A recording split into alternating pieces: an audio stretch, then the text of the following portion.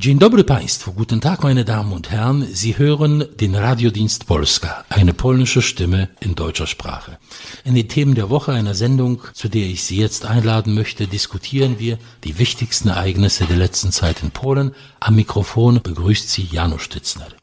Wieder einmal sind wir zu Gast in Kraków, diesmal bei Herrn Dr. Jacek Sokołowski, einem praktizierenden Rechtsanwalt und zugleich einem Politikwissenschaftler, der an der Jagiellonischen Universität in Kraków lehrt. Herr Dr. Sokołowski ist auch Experte des Jagiellonischen Clubs, einer der führenden Denkfabriken des Landes, die durch ihre Analysen und Berichte immer wieder von sich reden macht. Guten Tag und herzlich willkommen bei uns. Guten Tag. Unsere Themen heute liegen sozusagen auf der Hand. Es gilt vor allem, die Ergebnisse der Kommunalwahlen zu kommentieren. Außerdem am 11. November 2018 begeht Polen seinen Nationalfeiertag, der in diesem Jahr zugleich der 100. Jahrestag der Wiedererlangung der Unabhängigkeit ist.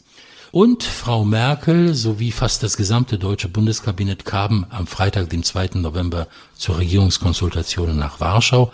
Anlass genug, um uns ein wenig über den Zustand der polnisch-deutschen Beziehungen zu unterhalten, aber auch darüber, ob wir in Polen den bevorstehenden Abgang Angela Merkels bedauern sollen oder nicht. Am 21. Oktober und am 4. November hat es in Polen Kommunalwahlen gegeben. Zum ersten Mal seit Oktober 2015, also seit 3 Jahren, gingen die Bürger an die Wahlurnen. Es war somit der erste Test der Popularität der regierenden Nationalkonservativen und der Opposition. Mit den Kommunalwahlen im Oktober, November 2018 ist Polen in eine fast 2 Jahre dauernde permanente Wahlkampfzeit eingetreten. Im Mai 2019 wird es nämlich Europawahlen geben, dann im Herbst 2019 Parlamentswahlen und im Frühjahr 2020 Präsidentschaftswahlen. Jetzt wurde im ganzen Land auf 3 Ebenen gewählt, in den etwa 2500 Gemeinden, in den 380 Landkreisen und knapp 70 kreisfreien Städten sowie in 16 Provinzen, also den Woiwodschaften.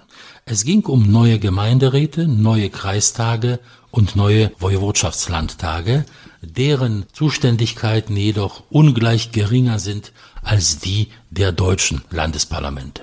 Im zweiten Wahlgang am 4. November wurden in den etwa 650 kreisfreien Städten und Gemeinden mit mehr als 20.000 Einwohnern die Bürgermeister in einer Stichwahl gewählt, weil im ersten Wahlgang am 21. Oktober keiner der Kandidaten die absolute Mehrheit bekam. Jetzt haben wir das alles hinter uns und es gilt, Bilanz zu ziehen. Fangen wir an mit der höchsten Ebene, den Wahlen in den 16 Woiwodschaftslandtagen. Der Stand der Dinge ist so, dass Recht und Gerechtigkeit die Wahlen in 9 Woiwodschaften gewonnen hat, davon in 6 mit absoluter Mehrheit. Bis jetzt hat die Partei von Jarosław Kaczyński nur in einer Woiwodschaft regiert, jetzt sollen es also 6 sein. In 3 weiteren, wo Recht und Gerechtigkeit die stärkste Partei ist, laufen die Koalitionsverhandlungen. Von den insgesamt 522 Sitzen in diesen 16 Woiwodschaftslandtagen hat Recht und Gerechtigkeit 254 erobert, also fast die Hälfte. Dabei konnte diese Partei auf sich knapp 35% der Wählerstimmen vereinigen, so viel wie noch keine Partei in Polen bei Regionalwahlen zuvor. Das bedeutet auch, dass Recht und Gerechtigkeit fast 2 Millionen Stimmen mehr bekommen hat als 2014. Ein Erfolg? Ja, bestimmt. Für Recht und Gerechtigkeit war ein Maximalziel, die Macht in so viel wie möglich Woiwodschaftslandtage zu übernehmen. Wobei die befriedigende Zahl wäre für mich zwischen 5 und 6. Und das hat die Partei erreicht. Warum ist es so wichtig? Die Woiwodschaften entscheiden über die Aufteilung von den EU-Fonds. Es sind Riesengelder und es ist auch eine Unzahl von Stellen, die besetzt werden können. Deswegen für jede Partei die Macht in den Woiwodschaften ist die Möglichkeit, ihre Strukturen festzusetzen und Zugang zu äußerst wichtigen Entscheidungen zu bekommen. Und auch natürlich die Mitglieder und die Sympathiker einigermaßen zu füttern, wie es im politischen Kapitalismus übrig ist. Das Ähnliche gilt für die Landkreisebene, wobei im Landkreis die Gelder deutlich geringer sind. Vor allem wichtig sind die Stellen, die auch besetzt werden können.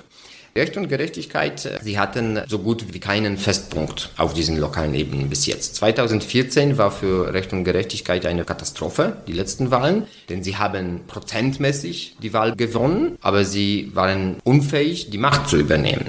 Diesmal ist es anders. Deswegen entscheidend ist das Ergebnis und die Koalitionsfähigkeit. Aber diese 6 Woiwodschaften, die bestimmt von Recht und Gerechtigkeit regiert werden, das ist schon ein bedeutender Erfolg. Und man kann noch damit rechnen, dass in bis 3 Woiwodschaften noch eine Koalition zustande kommen kann. Mit Recht und Gerechtigkeit. Ja, sie dürfen darauf hoffen. Ob sie das schaffen, sehen wir noch, aber sie haben eine Chance zumindest. Also das ist ziemlich viel. Zugleich, das ist nicht ein Waterlaw für die Bürgerplattform, denn sie haben ja einen Minimalstand behalten. Aber das ist die absolute Mehrheit nur in einer Woiwodschaft, und zwar Pommern, die Region um Gdańsk. Es kommt auf die Koalitionsfähigkeit auf der Seite von Bürgerplattform, ist deutlich höher. Sie können sowohl mit Bauernpartei als auch mit den Postkommunisten die Koalition abschließen. Ich rechne damit, dass zumindest 5 Woiwodschaften von Bürgerplattform regiert werden. Das heißt, Bürgerplattform auch kann sich einen Erfolg zuschreiben, denn Minimalziel für die Bürgerplattform war ja viel bescheidener, diese Wahl überhaupt zu überleben. Also die beiden Parteien dürfen mit diesem Ergebnis auf der Ebene der Woiwodschaften zufrieden werden, wobei natürlich Recht und Gerechtigkeit viel zufriedener ist. Die Zugewinne sind gewaltig. Ja, zweifelsohne. Gehen wir noch auf die Ebene der Landkreise und der Gemeinden. Es gibt in Polen 380 Landkreise. Recht und Gerechtigkeit hat die Macht in 162 Landkreisen übernommen nach dieser Wahl. Das ist ein Zugewinn von 78 Landkreisen im Vergleich zu 2014. Sehr ähnlich auf der Ebene des 2500 Gemeinden. Das heißt, ein haushoher Sieg auf dem flachen Land und eine Niederlage in den großen Städten, wo fast alle Kandidaten von Recht und Gerechtigkeit ihr Ziel nicht erreicht haben, in Warschau, in Gdańsk, Kraków, Wrocław, Poznań und so weiter, obwohl man sagen muss, in allen diesen Städten haben diese Kandidaten einige 10.000 Stimmen mehr gewonnen als 2014, was schon auf diesem schwierigen... Das ist relativ stabil. Also ja. Recht und Gerechtigkeit wird nicht gemocht in den Städten, nach wie vor. Wir müssen noch einen Aspekt erwähnen des Sieges von Recht und Gerechtigkeit, ist, dass die Bauernpartei sehr schlechte Ergebnisse bekommen hat. Und das war das zweite politische Ziel von Recht und Gerechtigkeit, dass die Bauernpartei an Bedeutung verliert. Auf dem flachen Land, wo Recht und Gerechtigkeit eindeutig seine Basis und das ist hat. auch die Reserve von Wählern, die von Recht und Gerechtigkeit sehr begehrt wird. Und übernommen wurde. Zum Teil Recht und Gerechtigkeit hat gehofft auf viel größere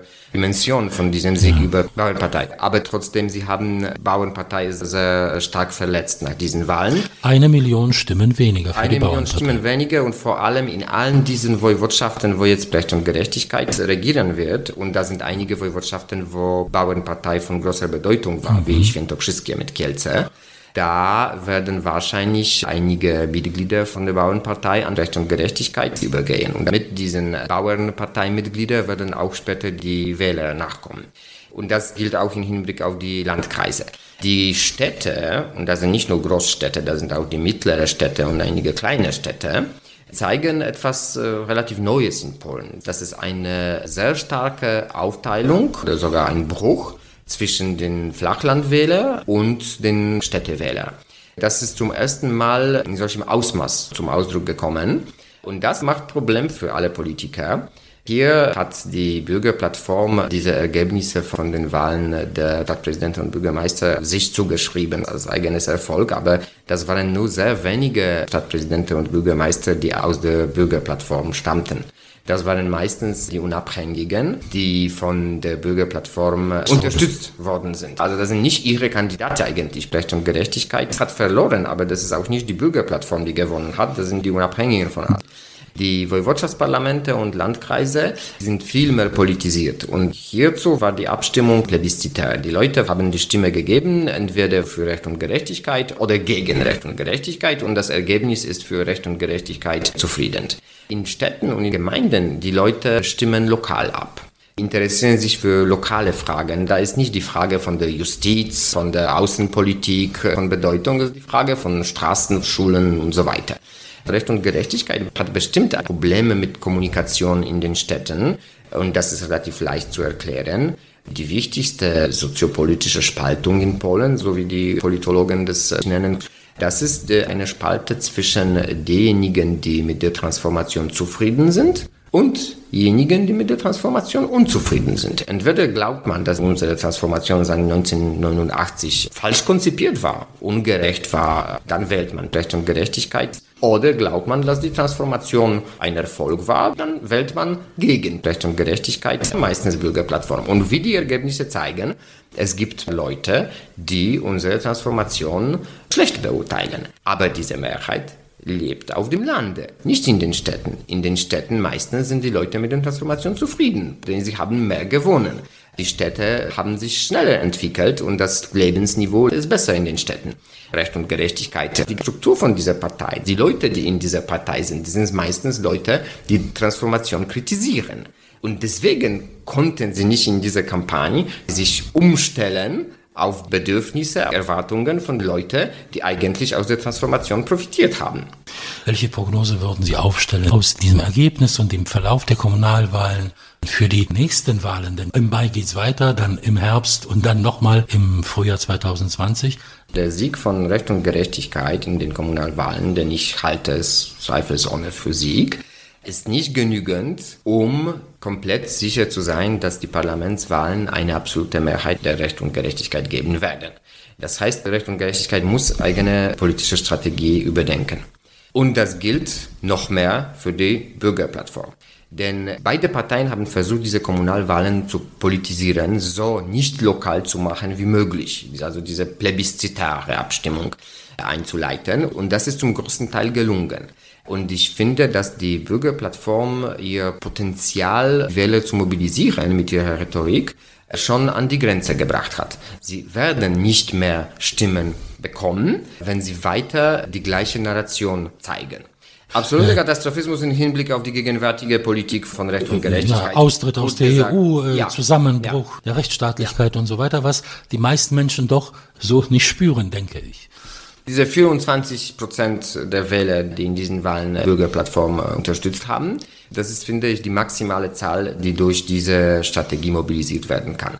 Bürgerplattform sollte etwas anderes finden und das wird für Bürgerplattform äußerst schwierig, denn sie hat keinen Plan B gehabt. Sie haben so geglaubt, dass Recht und Gerechtigkeit Fehler begehen wird, dass tatsächlich die Regierung von Recht und Gerechtigkeit Polen in eine Katastrophe führt, dass die Leute das sehen müssen und deswegen sie haben überhaupt keine alternative Strategie entwickelt. Und sie haben nur diese. Also jetzt können sie diese nur schwer wechseln. Und die Katastrophe ist nicht eingetreten. Die Katastrophe ist nicht eingetreten und wird wahrscheinlich nicht eintreten. Also die Staatsfinanzen sind sehr gut in Ordnung, die sozialen Leistungen werden gezahlt und sind finanzierbar, die neuen. Aber binnen eines Jahres wird es sich nichts ändern. Deswegen die Strategie von Bürgerplattform, finde ich, ist kein Erfolgsrezept.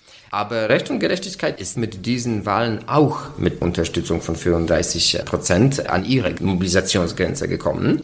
Sie werden einen Teil von diesen Bauernparteiwähler bekommen, aber das sind insgesamt nicht so viele, denn die Bauern wählen gern in den Kommunalwahlen, aber die Hälfte bleibt zu Hause bei den Parlamentswahlen. Absolute Mehrheit zu bekommen, das hängt von zwei Faktoren ab. Das Niveau der Unterstützung, die sie behalten oder möglicherweise noch ein wenig vergrößern, und unsere Wahlordnung. Unsere Wahlordnung ist proportional. Und Recht und Gerechtigkeit hat 2015 die absolute Mehrheit nur deswegen bekommen, weil die postkommunistische Partei das Parlament nicht geschafft hat. Und das ist nicht so gesichert im nächsten Jahr. Es reicht, dass eine kleinere Partei, sei es die postkommunistische, die immer noch existiert, die sogenannte Sozialdemokratie, 6-7% bei den Parlamentswahlen bekommt, kann Recht und Gerechtigkeit die absolute Mehrheit entziehen. Und dann, das wäre bedeuten, dass wir ein regierungsloses Land haben. Recht und Gerechtigkeit hat so gut wie keine Koalitionsfähigkeit. Das heißt, ohne absolute Mehrheit können sie nicht regieren. Und eine Koalition von allen gegen Recht und Gerechtigkeit, also sagen wir die erschwächte Bürgerplattform und die Postkommunisten und die restlichen Bauernpartei und vielleicht die neuen Linken, die noch dazu kommen, das wird etwas, was regierungsunfähig wird. Und das ist ein Szenario, das Recht und Gerechtigkeit in Betracht nehmen muss. Und hier stehen Recht und Gerechtigkeit besser als Bürgerplattform, denn hat die Möglichkeit, ihre Strategie zu ändern. Recht und Gerechtigkeit hat einen Teil der Zentrumwähler verloren, wegen seiner konfrontativer Politik. Und aus dieser Politik kann Recht und Gerechtigkeit immer ausweichen. Das meines Erachtens dürfte ihnen Vorteile bringen. Nach dieser Wahl, alle Optionen sind offen. Recht und Gerechtigkeit ist stark, Bürgerplattform ist schwach. Das Ergebnis bei den Parlamentswahlen hängt einigermaßen vom Zufall ab. Punkt. Am Sonntag, dem 11. November, begeht Polen den 100. Jahrestag der Wiedererlangung seiner Unabhängigkeit. Das geschah am 11. November 1918, nach 123 Jahren der Nichtexistenz des polnischen Staates, den Russland, Preußen und Österreich unter sich aufgeteilt haben. Ein Wunder, kann man sagen, geschah, denn infolge des Ersten Weltkrieges gingen alle drei Teilungsmächte Polens als Kaiserreiche unter. Während dieser 100 Jahre nach der Wiedererlangung der Unabhängigkeit war Polen 50 Jahre lang fremdbestimmt. Das ist die Zeit des Zweiten Weltkrieges und die Zeit des Kommunismus.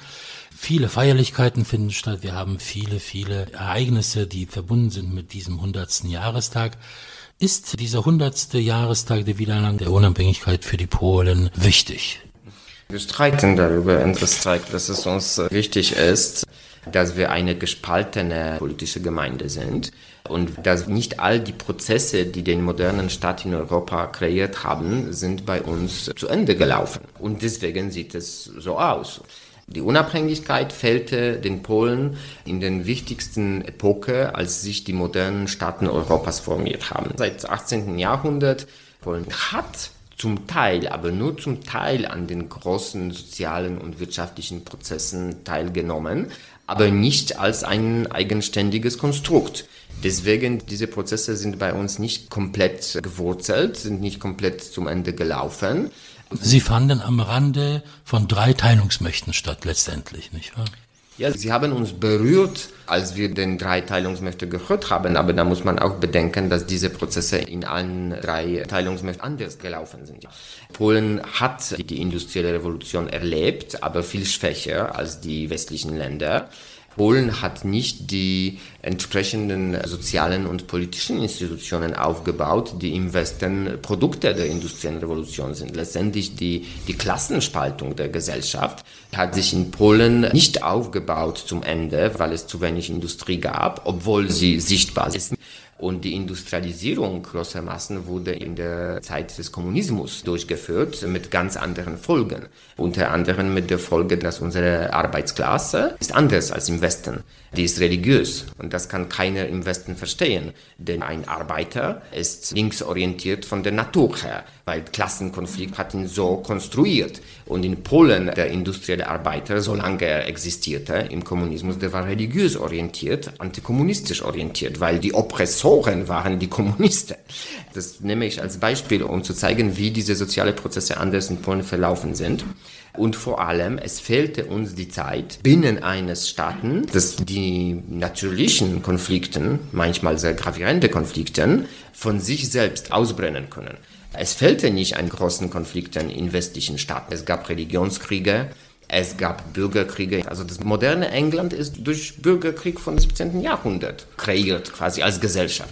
Aber dieser Bürgerkrieg musste stattfinden und ausbrennen. Und in Polen hatten wir nie so einen eigenes Konflikt im eigenen Staat zwischen Bürgern von diesem Staate zu Ende erlebt. Und deswegen die Bitterlichkeit mit der Recht und Gerechtigkeit und die Bürgerplattform jetzt kämpfen und die Bitterlichkeit der sozialen Spaltung, die dahinter steht, ist einigermaßen ein Resultat davon. Jedenfalls wird es keine gemeinsamen Feierlichkeiten geben. Die Vertreter von der Bürgerplattform haben es ja auch abgelehnt, obwohl sie eingeladen wurden, daran teilzunehmen. Wir müssen damit leben. Es gibt Schlimmeres. Wir können nur hoffen, dass diese Feierlichkeiten, die in einigen Tagen stattfinden, nachdem wir diese Sendung aufgenommen haben, friedlich verlaufen werden. Das ist sehr wichtig. Bis jetzt ist das immer gelungen. Diese großen Märsche, die organisiert werden seit einigen Jahren in Warschau und woanders, sind der Stein des Anstoßes für die Linke. Aber sehr viele Menschen gehen dahin, die mit Nationalismus nichts zu tun haben. Sie gehen zu diesem Marsch einmal im Jahr, aber sie wählen weder Nationalisten, identifizieren sich mit ihnen. Die Nationalisten sind in Polen eine ganz kleine Minderheit, die bei Präsidentschaftswahlen, Parlamentswahlen ja überhaupt keine Rolle spielt. Das heißt, diese Menschen als Nationalisten, Faschisten zu bezeichnen, die da am 11. gehen werden zu Zehntausenden, ist eine absolute Fehleinschätzung. Das stimmt. Das ist ein Riesenerfolg von dieser mikronationalistischen Gruppierungen, man kann sie kaum Parteien nennen. Dass sie einmal im Jahr so etwas schaffen. Das hat auch einen klaren Grund. Die Bürgerplattform, als sie regierte, hat keine Feierlichkeit angeboten, die das Gefühl von Patriotismus irgendwie befriedigen könnte. Und wegen dieses Mangels, die Leute wollten 11. November feiern als Patrioten im Namen des Liebens zu Polen. Und das hat ihnen die Bürgerplattform nicht angeboten. Also weder Donald Tusk noch Komorowski als Staatspräsident. Nee, sie konnten nicht, sie wollten nicht, was auch immer. Und deswegen, das Angebot wurde angenommen, das erste, was auf dem Tisch sich befand. Und das war diese von einer Mikronationalistengruppe. Und es hat nicht dazu beigetragen, dass die Nationalisten populärer werden. Die Leute nehmen teil, weil es einfach schon bereits eine Tradition geworden ist, dass man in Warschau auf diesem Tag marschiert. Und man verbindet das normalerweise nicht mit Teilnahme an einer nationalistischen Manifestation. Jedenfalls vor 100 Jahren haben wir diesen unabhängigen Staat wiederbekommen und das ist auf jeden Fall ein Grund zum Nachdenken, zum Feiern, etwas zu unternehmen. Ein ganz wichtiger Tag in der polnischen Geschichte. Am Freitag, dem 2. November, kam das gesamte deutsche Kabinett zu Regierungskonsultationen nach Warschau, angeführt von Frau Angela Merkel. Das war schon ihre 5. Begegnung mit dem polnischen Ministerpräsidenten Mateusz Morawiecki in diesem Jahr. Es war wohltuend zu beobachten, dass deutsche Politiker zum ersten Mal seit längerer Zeit sich verkniffen haben, den mahnenden Finger zu erheben und uns Lehren zu geben in Sachen Migrationspolitik, Rechtsstaatlichkeit, Verzicht auf Steinkohle und anderes mehr. Diese Regierungskonsultationen, das ist eine Institution, die Deutschland noch mit Israel hat, mit Frankreich hat und mit Polen, ich glaube vielleicht noch mit einem anderen Land, dass sich die Regierungen einmal im Jahr treffen und in ihrer Gesamtheit beraten. Das soll unterstreichen die Bedeutung der Beziehungen Deutschlands zu diesen Ländern. Aber eigentlich hatte man nicht den Eindruck, hier würde was Historisches ablaufen. Die deutsche Politik ist in einem immanenten Konflikt im Hinblick auf Polen. Das ist ein Konflikt zwischen geopolitischen Abhängigkeiten, geopolitischen Faktoren sozusagen, und dem, finde ich, authentischen Willen der deutschen politischen Eliten und der deutschen Bevölkerung, eine europäische Wertegemeinschaft aufzubauen, die sich von diesen Abhängigkeiten frei machen kann.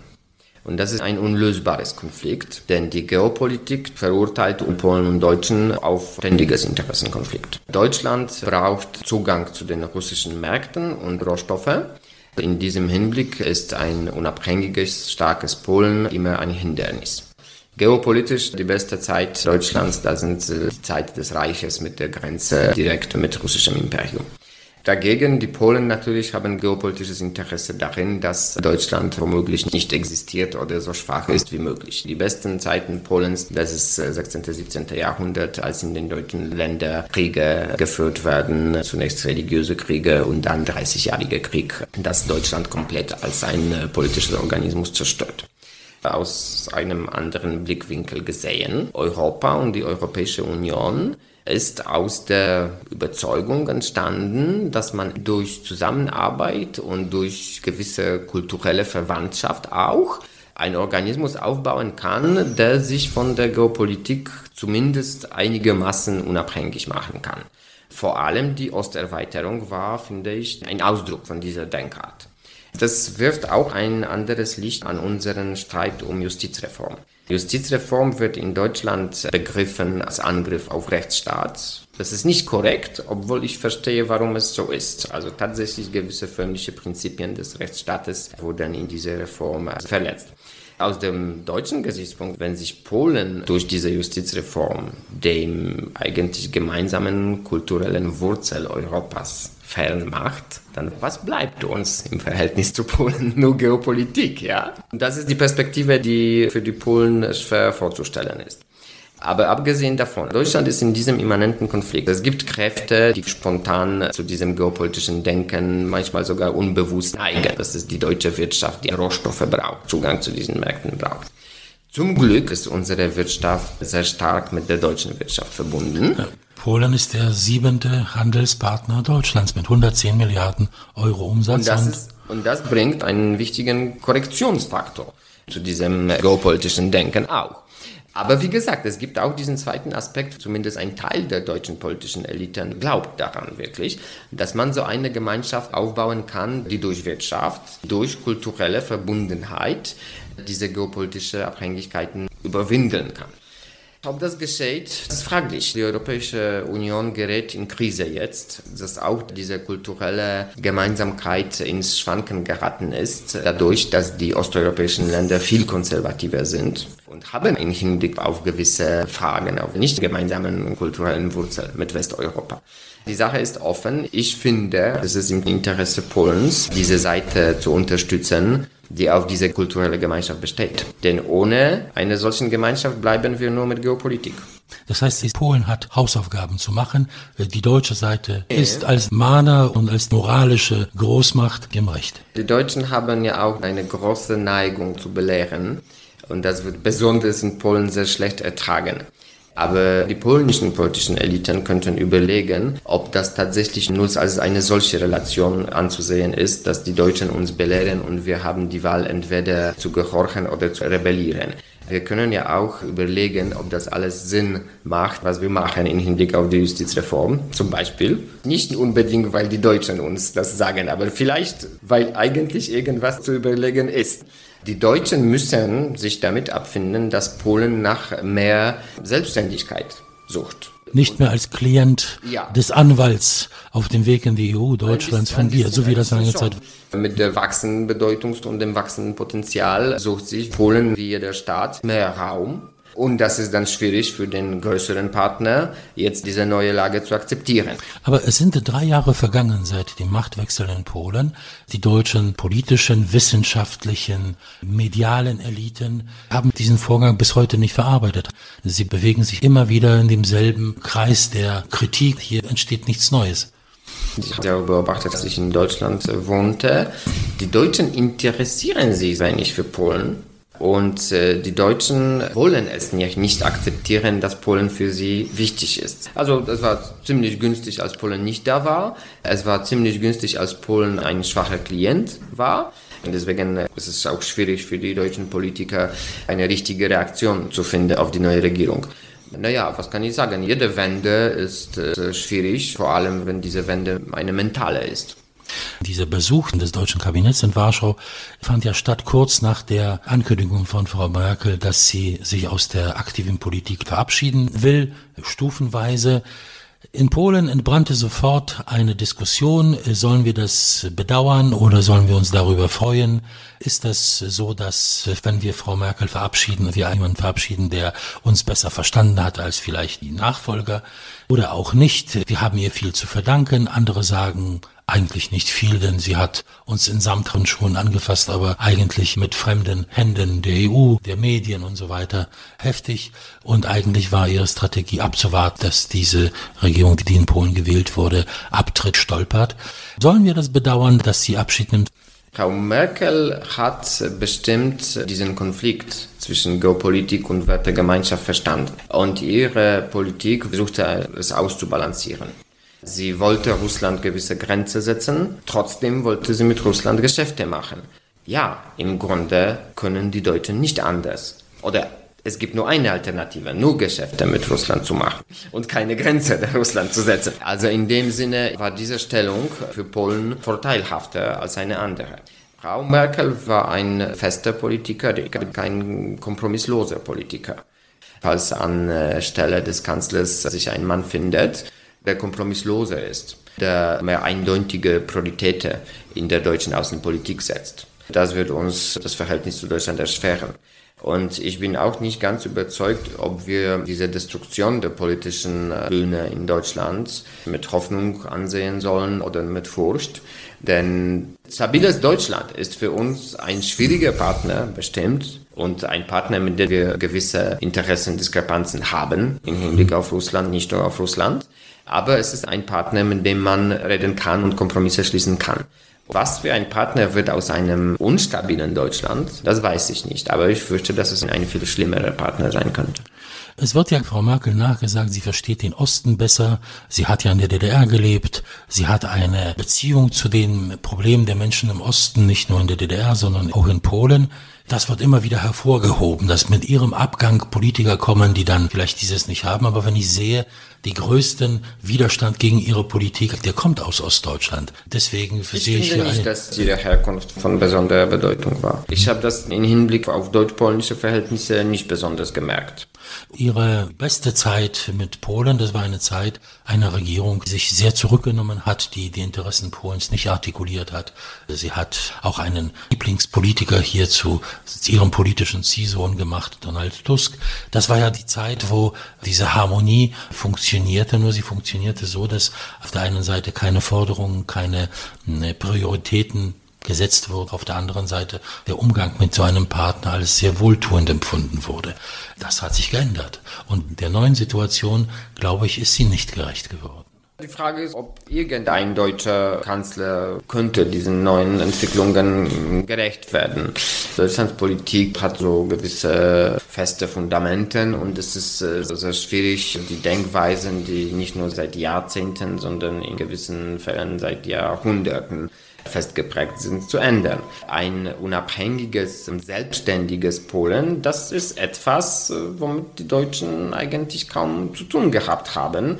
Und wir Polen, wir wollen sehr selbstständig sein, aber es ist auch die Frage, ob unsere Ansprüche immer unserem Potenzial zugewachsen sind. Und das müssen wir auch ausbalancieren, wo wir mehr gewinnen dadurch, dass wir auch auf unsere Meinung bestehen. Umwandlungen in der deutschen Politik, das gilt es sehr genau zu verfolgen. Was am Ende herauskommen wird, weiß niemand, nicht mal die Deutschen.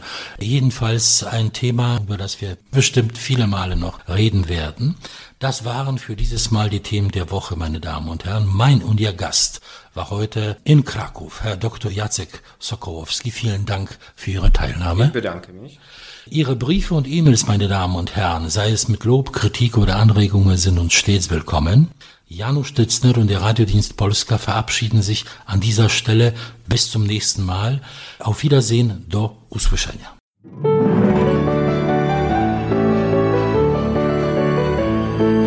Radiodienst Polska. Aus Polen über Polen.